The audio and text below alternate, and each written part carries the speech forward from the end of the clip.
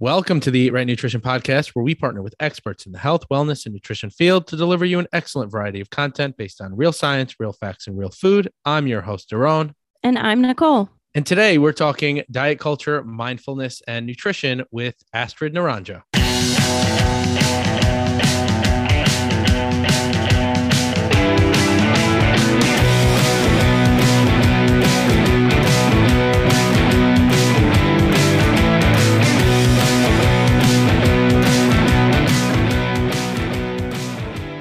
Ladies and gentlemen, welcome to the Eat Right Nutrition Podcast, episode number 75.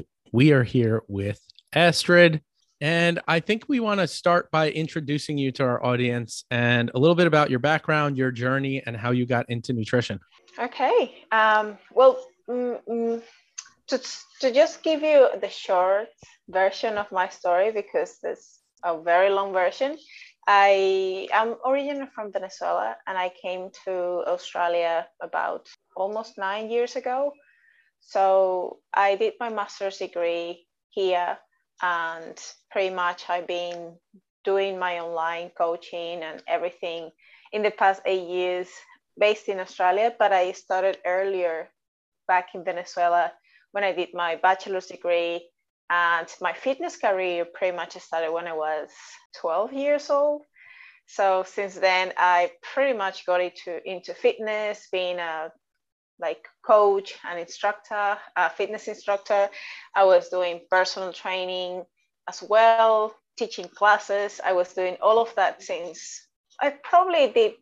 I started about 12, I started at 12, but I became a personal trainer at around 15 years old. And pretty much since then, I've been involved in the fitness industry somehow. And that led me to study nutrition. And here I am.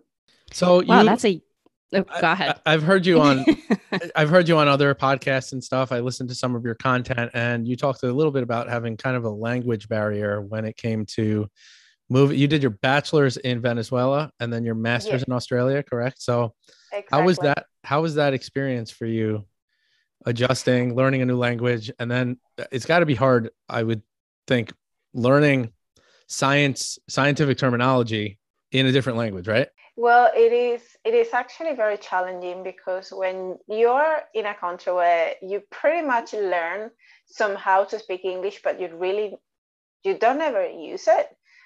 It's like, well, you study English, but you don't really pay much attention to it. You just, well, I passed the exam and that's it. But when you move to another place, especially a country where there is no Spanish, people here don't speak Spanish. You don't have the alternative, like when you go to Florida, where people pretty much speak Spanish, at least 50% of them, the minimum. You will find that you will get away by speaking English or Spanish. That wasn't an option. So I had to study a year of actual academic English very intensely to kind of catch up with pronunciation, with the terminology, with just being up to speed to being able to do a master's degree. And I wish now I had the English I had. I had the English back then that I have now, because nowadays I just don't give a shit. Like if people think about anything about my accent, because a lot of people still pick up my accent and like, oh, your English is strange. You're like, yes, this is not necessarily totally Australian. It's not from the United States either. It's just like a mix of Australian and Latin and Spanish. So it's just weird. But it's been very, very challenging, to be honest, and mostly from the point of view of my self-confidence, and being able to show up and speak to audiences and speak to people without feeling like they're going to judge me because of my English, or judging my own self, saying, oh, I'm going to get stuck. I'm not going to be able to say what I want to say. And I remember early in the days that I would try to explain something and in my head would run smoothly and perfectly. And then when I was going to speak, it was shocking. I was like, ooh, my tongue would get troubled and I wouldn't be able to communicate what I wanted to communicate. And obviously, as a professional and someone who is slowly trying to have a name out there, like if you don't speak well, who's going to respect you? It's like, I have to learn at least, well, that was my perspective. And that's like, I need to be in a better place. And even if I don't speak well, I have to show confidence. I have to show that I own my words, that I own what I know. And even my English isn't going to be perfect regardless. I will spend years and years and years, and my English may improve if I am conscious and self-aware that I want to get better every single day. But if I don't do that, I just not going to be able to communicate as at the level as I wanted to communicate. So that's a pretty long-winded answer to your question, but yeah. It's a great answer. And just so to make you feel better, Daron and I both speak English and we don't even do it well. So I think you speak beautifully. So don't worry about that at all. Thank you. Well, you're welcome. Speak for yourself, Nicole. So speaking about talking to an audience, you have a pretty large audience on social media. You've established yourself on social media and now you're on Team BioLane. I really want to kind of get into where the name on social media came from, Anti-Diet Dietitian.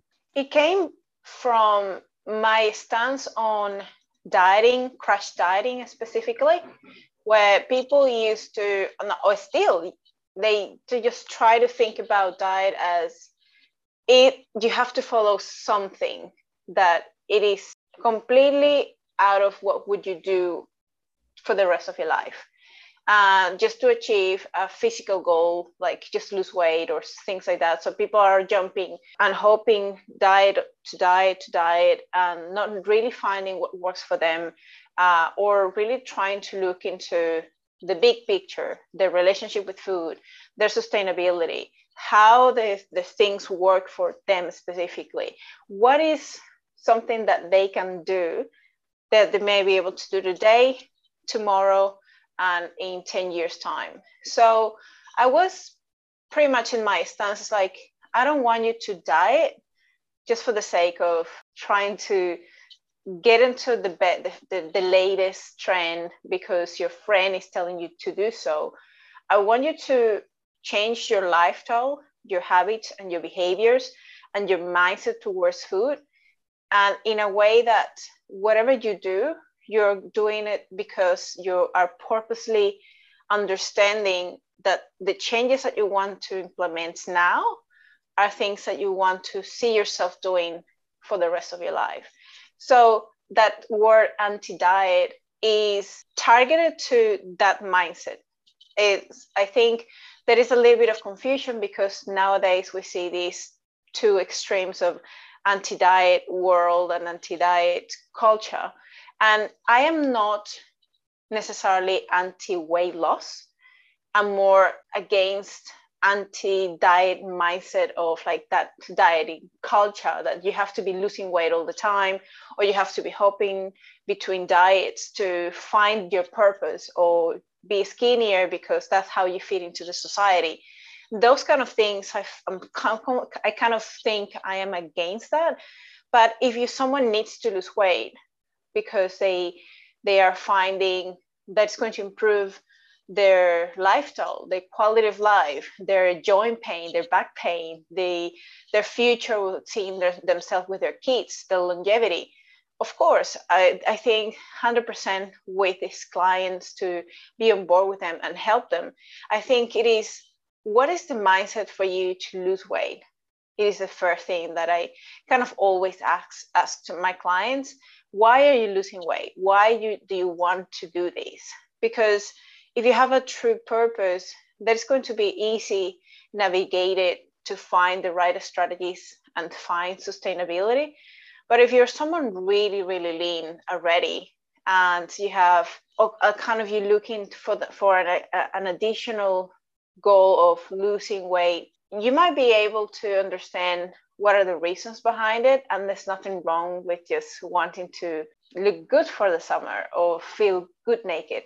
and there's nothing wrong. But I guess what I'm trying to say is I'm really an advocate for that mindset and that attitude before you even try to lose weight. Does that make sense? Yeah, I think it's not that the goal of weight loss is bad. It's how you are doing it or the methods that you're using to achieve that goal. Would you say that's correct? Yeah. Yeah. It's interesting because you brought up what I was going to talk about next is we see, like you said, it's almost like just like how there's two different sides of the political spectrum, there's two different sides of the diet spectrum now. And I see this emerging more so in the last few years. And when I see anti-diet and then I see your content, and then I'm like, well, this isn't the typical anti-diet content that I see, where it's like, we have a whole body of research now about healthy at every size. And I've looked at some of their research and some of the things that they talk about. And, I almost feel like some of the research is biased because we've got the end of the spectrum where we've got decades of research behind obesity and metabolic syndrome and hyperlipidemia and hypertension and risk of cardiovascular disease. And then you've got this opposing force countering it, saying, well, no, you can be big and healthy, obese and healthy, and you should be able to eat freely and food freedom. So like, where do you fall in terms of your thoughts on some of that anti-diet culture side of things? Well, as I mentioned before, I think they may have the reasons, and I think the thought behind it is probably more targeted to a population that has a very deep ingrained background of eating disorders and an unhealthy relationship with food. And they've been yo-yo dieting for so many years that when you try to unplug the thought of taking out the dieting component and that thought of like your worth is attached to your weight and those kind of things, it kind of tries to create a more positive reinforcement in this population to improve you don't need to be on a diet. You can just start working on some behaviors and try to become healthier by just getting into movement and improving your relationship with food. And that by default might make you healthier. The thing is that people don't just try to play it into that middle concept. They go to the extreme saying diets don't work. 95% of the population that go into a diet will regain weight and will fail a diet. And diets necessarily don't fall into that spectrum. I think any diet, depending on what the concept is for you, what does work mean? Like all diets, if it's about weight loss, they will work because we don't really have a problem of body weight loss. We have a problem of body fat or body weight regain. Because the issue is that people are heading and using these diets as a means to lose weight, and then they don't really think about what's after. What is the diet after the diet? What are the behaviors I'm going to implement after I lose weight? So people don't really learn thoughts, behaviors, patterns, and habits that they need to continue implementing, even if they have lost a weight, even if they have achieved the goal weight. You just don't focus on what you're currently doing. You have to think about the long term. So that is a problem with the majority of people that hop on diets, hop between diets, just because the mindset is get into a program, lose a weight, finish a program, and that's it. But then the after is what actually is more important and matters the most. You have to finish whatever you're trying to do, your fat loss phase, and have your mindset now, let's do now a maintenance phase, or let's just work on what I need to do to maintain what I have achieved, and internalize all these behaviors and habits. You really need to pay attention that you're actually learning and implementing while you're losing successfully weight, and then implement it to maintain. And that is cognitive self-restraint. You have to know that not all goods, not all foods are going to be just, you can eat freely all the time and eat whatever you want and how much you want. You have the total unconditional permission to eat whatever you want, but it's that finding that balance of maybe that 80-20 guideline that we think about in our heads, that 80% of your food should be coming from highly nutrient dense foods, and that other 20% coming from that soul food. So these delicious foods you like to incorporate into your diet, but it's finding that balance. And also looking at daily movement, activity, mindset, ongoing self-reflection about how you feel, why you eat, like learning to identify your hunger and fullness cues.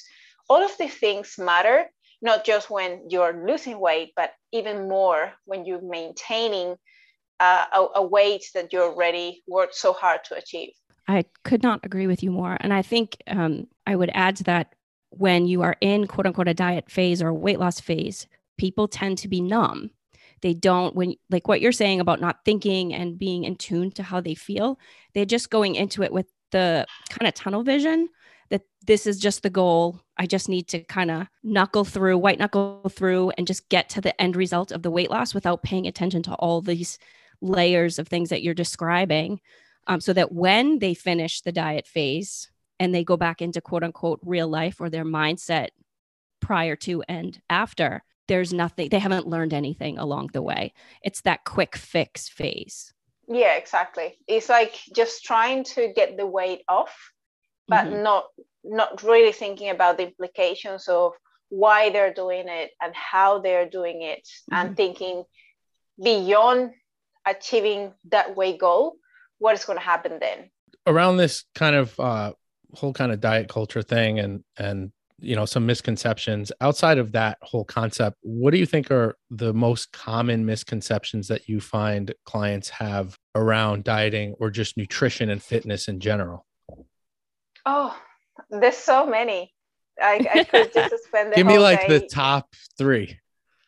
Well, if we think about it, is that only weight is the only way to see progress. And people get so fixated on the scale, and that is much more beyond the scale that you have to look into when you're looking at progress. And I always reinforce that thought of looking at your non-scale progress or non-scale victories. And this is very powerful because it is not just a number that is dictating how well you're progressing, because your weight some days will go down, some weight will go up, and it is something that it doesn't go linearly all the time every day. But if you're consistent and you adhere to your program, you're in a calorie deficit consistently, you still will lose body fat. So it is a linear progression in your body fat loss, but your weight will spike along the way. And it's not the most reliable way to just see progress if you don't just look at the bigger picture and look at other variables that may indicate that you actually have a really good progress. Is it not only on the scale, but on your clothing and on your performance, how you feel, your energy, your mood, your overall well-being, and like things that you weren't able to do before, now you're able to do. Like for someone who has a lot of weight to lose and they can go up the stairs, that is actually a good thing. Or like they are able to bend over and touch their toes. That is huge. And I'm not just looking at someone perhaps like us that are kind of already in the fitness industry or exercise regularly, but we actually need to think about this other population that actually looking to lose weight because they need to lose weight to improve their quality of life, their longevity, because their knees hurt, their back hurts, they have limitations walking up the stairs or carrying on with the children, playing with the children. That is the population that we need to think about when we look at obesity and the health implications of being obese in the first place. So that's where I kind of think we have like this wide category of people trying to lose weight for many different reasons. And for someone at that size or at that weight trying to improve their life, there are much more things that we need to pay attention to as well beyond the scale. So that would be the first one. And the other one would be that people think that if you messed up one day, it is the end of the world. And we kind of have this all or nothing mindset. Oh, I ruined it. I messed up. Everything is fucked. Now I just give up. I start on Monday. So they kind of one cheat day or one bad day becomes in a bad week or in a cheat week. And if you don't get your shit together or you don't get back on track straight away, things start rolling and you lose that momentum you started with. So that is a big thing that I find that I always try to teach my clients. It's not about perfection. I rather you to be consistently not doing your 100%, but you are walking towards that target consistently day to day and giving your 100%, even if you're not achieving your 100%. It's like you're still putting as much as you can without expecting to be perfect. We speak the same to our clients as well. I think we talk about it from a chaos standpoint. Like the chaos starts to happen, things get off track in your day. And instead of just, kind of grounding yourself and talking yourself down and be like, okay, maybe I didn't get breakfast right, but I'm going to just focus on the next meal, which is lunch. I'm going to get back on track and I'm going to make better decisions instead of, to your point, breakfast didn't go well. And so then the whole week is kind of shot to shit and you give up. It's really just those little changes day to day and one behavior focus or one habit at a time so that it isn't overwhelming and it isn't out of the realm of reality that you can create really great small changes that lead to really big results in the end.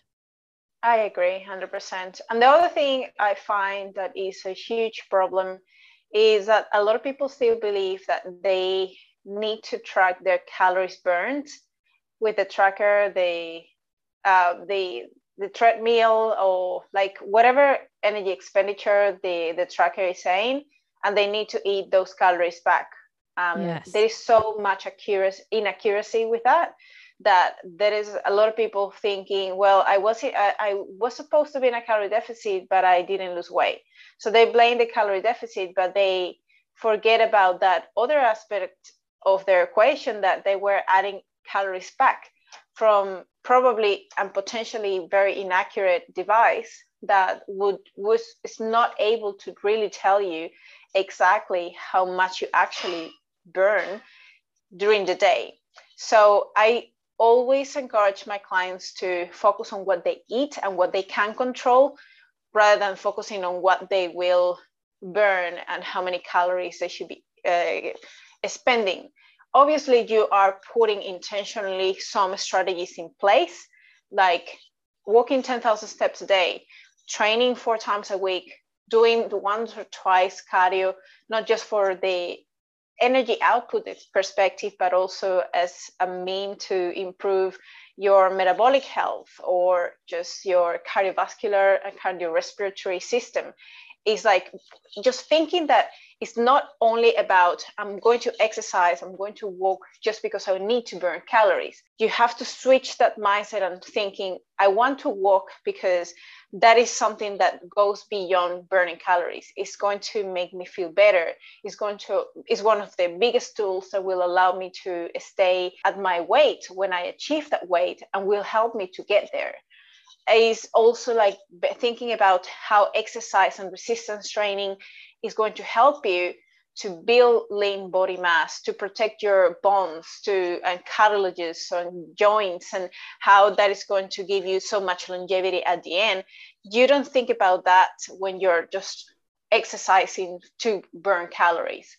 So when you change the perspective and you change the intention, things get slightly different just because the motivation is different.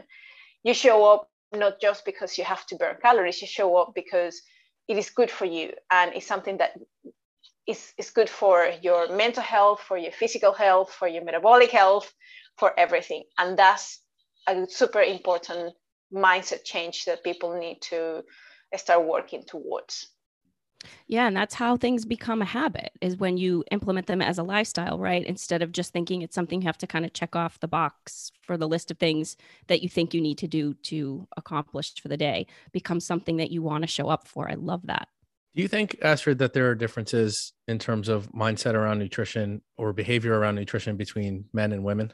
Not really. I think it all depends on the client's background and the full history with the relationship with food, with training, with exercise, and their own life, their own story.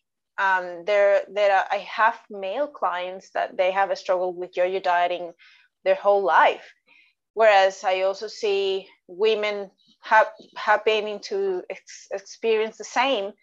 But I also see on the other spectrum, women being able to be perfectly fine, or men being perfectly fine with their yo-yo dieting, and they just have a specific points in time that they are needing to achieve something, but they don't really have that story of yo-yo dieting or a poor relationship with food or their body. So things are very, very individual, but I think it applies to both genders. I don't think there is that much difference. Although if we want to sort of look at proportion, maybe women may be more susceptible because we add extra factors that play in, such as the menstrual cycle, hormonal fluctuations throughout the month that will affect your serotonin and your energy levels and your appetite regulation. There will be so many different things that will be affected a bit more because of these hormonal fluctuations in the menstrual cycle, that it is likely that women are at slightly higher risk to develop these challenges and these issues more than men. But men still struggle. I think men definitely still struggle. I do think, though, that maybe men are a little bit quieter about it or don't speak about it as much. I mean, as women, we're very verbal about things that may bother us about our bodies. I definitely think women may have more pressure, or we put more pressure. Maybe we put more pressure on ourselves to look a certain way from a physique standpoint. But I mean, I guess men do that too. I find that they're a lot more quiet about it. I have male clients that compete. When we meet for our sessions and we talk, it's in session, and then it's kind of, they let it go. But if from a female standpoint, they'll talk about it with their friends or their family members, maybe they're a little more verbal about the concerns. Yeah, it is. It does depend on the person. Yeah. Some of the questions that I actually wanted to dive into was just from a personal standpoint, were you an athlete when you were growing up? Where did your passion really come from, other than just being in the personal training industry? Was there anything that you personally struggled with that added a layer of excitement or passion in this industry? I know that has happened for Daron and I, so I was just curious. Oh, it's a great question. I am not necessarily into sports. When I grew up, I always was kind of active. When I was in school, I was doing different sports, like basketball, or I would play kicking ball, or I would play, I don't know, sometimes I would do gymnastics. I would do a little bit of everything, to be honest. But I was never 100% passionate about becoming a like athlete in one of those sports, because it never gave me that fulfillment personally. And then I started going to the gym, and basically my passion started just to, I don't know, having a good, how do you say, a good performance at everything, just become stronger, faster, whatever, like just be fit for life. I think it is, maybe it's a bit too general, but I think my goal always is, how can I be my better version of me? And not trying to be a superstar. I just want to be able to do my 10 pull-ups on my own with no one like supporting me, being able to run 10 kilometers and feel good, feel comfortable, like not puffy and tired and exhausted and that kind of thing. So my challenges and my goals have been always against myself rather than comparing myself to others. And one of the biggest passions I always had was to teach people. And especially when I started in the fitness industry and I was doing group fitness classes, I loved when I would have a crowd behind me, and like I would like people would scream in the classes and see that they were enjoying it and they were following my class and my instructions, my choreography. It was so like I just talk about it and I feel so excited to remember those things. That was the kind of thing that it fulfilled myself a lot. Being able to help people and teach the right way, probably teach the right form to do exercise, do things that were fun rather than just feel like a punishment. But I also like that sort of military background and say, like, let's do it. Let's work hard. Like my classes weren't easy, and I would push them very, very to the very other extreme. But that's something that I really enjoy as well. Try to find that happy medium. And I did struggle with my relationship with food, especially when I became a very well-known personal trainer. It was where my physique started to become something so key, because I was my only marketing. I was a public image. I was also a role model for so many women and for so many people and I was a dietitian already. How come you wouldn't have or look certain way? So then it became an obsessive thing to be like fit and show my abs, and you know how you have to look when you're absolutely. a public image. Yeah, that pressure's real. Yeah, absolutely. Yeah. So I struggled with that a lot, and that led me to have a very unhealthy relationship with food and a very unhealthy relationship with my body, and that led me to bulimia and to have that all or nothing mindset, to have that bad foods can be in your diet. I couldn't eat certain things. I wouldn't eat. Nowadays, it's part of my preferences. But before, I would say I wouldn't eat a donut, because even when I started trying it or eating it already, I felt like cellulite was growing like out forming. of my glutes. Yeah. Yeah, straight away. And it was something so uncomfortable that I would eat it because of the taste and straight away run to the toilet and try to get rid of it. So I had such a stressful relationship with food, and I still would go, and if I could, I would binge on those things because I was restricting and depriving myself in the first place. So it was a very tricky place that I am happy I was able to get out of it. Absolutely. And thrive from that. And nowadays, obviously, I am in a much better place, and I look at everything with a different perspective and use that as a way to learn from, not just from myself, but know that there is no harm as long as you're able to find that flexible dieting. Before, that wasn't a thing. You had to eat clean, and you had to eat broccoli and chicken all the time to stay lean. But we didn't know that flexible dieting was a real thing, and calories are king at the end of the day. And you may still be able to lose weight as long as you're in a calorie deficit, regardless whether you still add it into your day, a piece of chocolate or something you enjoy. And there is not like true distinctions. Well, you obviously know that there are foods that are more nutritious and there are other foods that are not as nutritious, but that doesn't mean like because they are less nutritious, they're bad, or they should be banned from your diet.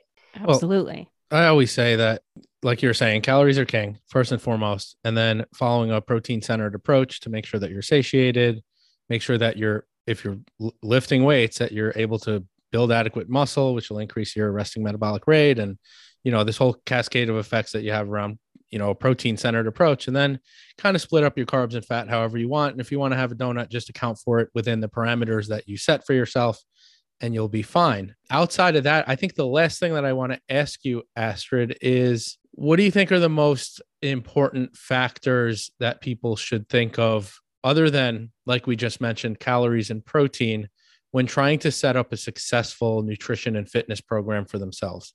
I think what comes to mind is finding what is sustainable to you in different, for me, there are 4 pillars. I have the pillar of your nutrition, obviously, where you really pay attention to your calorie intake and your protein intake, you make it your priority. The second pillar is mindset, your relationship with food, and how you set yourself for success by not having this all or nothing mindset, being able to stay in tune with your body and with your hunger and appetite cues. In addition to that, I see another pillar, which is resistance training and physical activity as such, where you really want to engage with regular resistance training to not just to lose weight, but also to build muscle for longevity, to make sure you,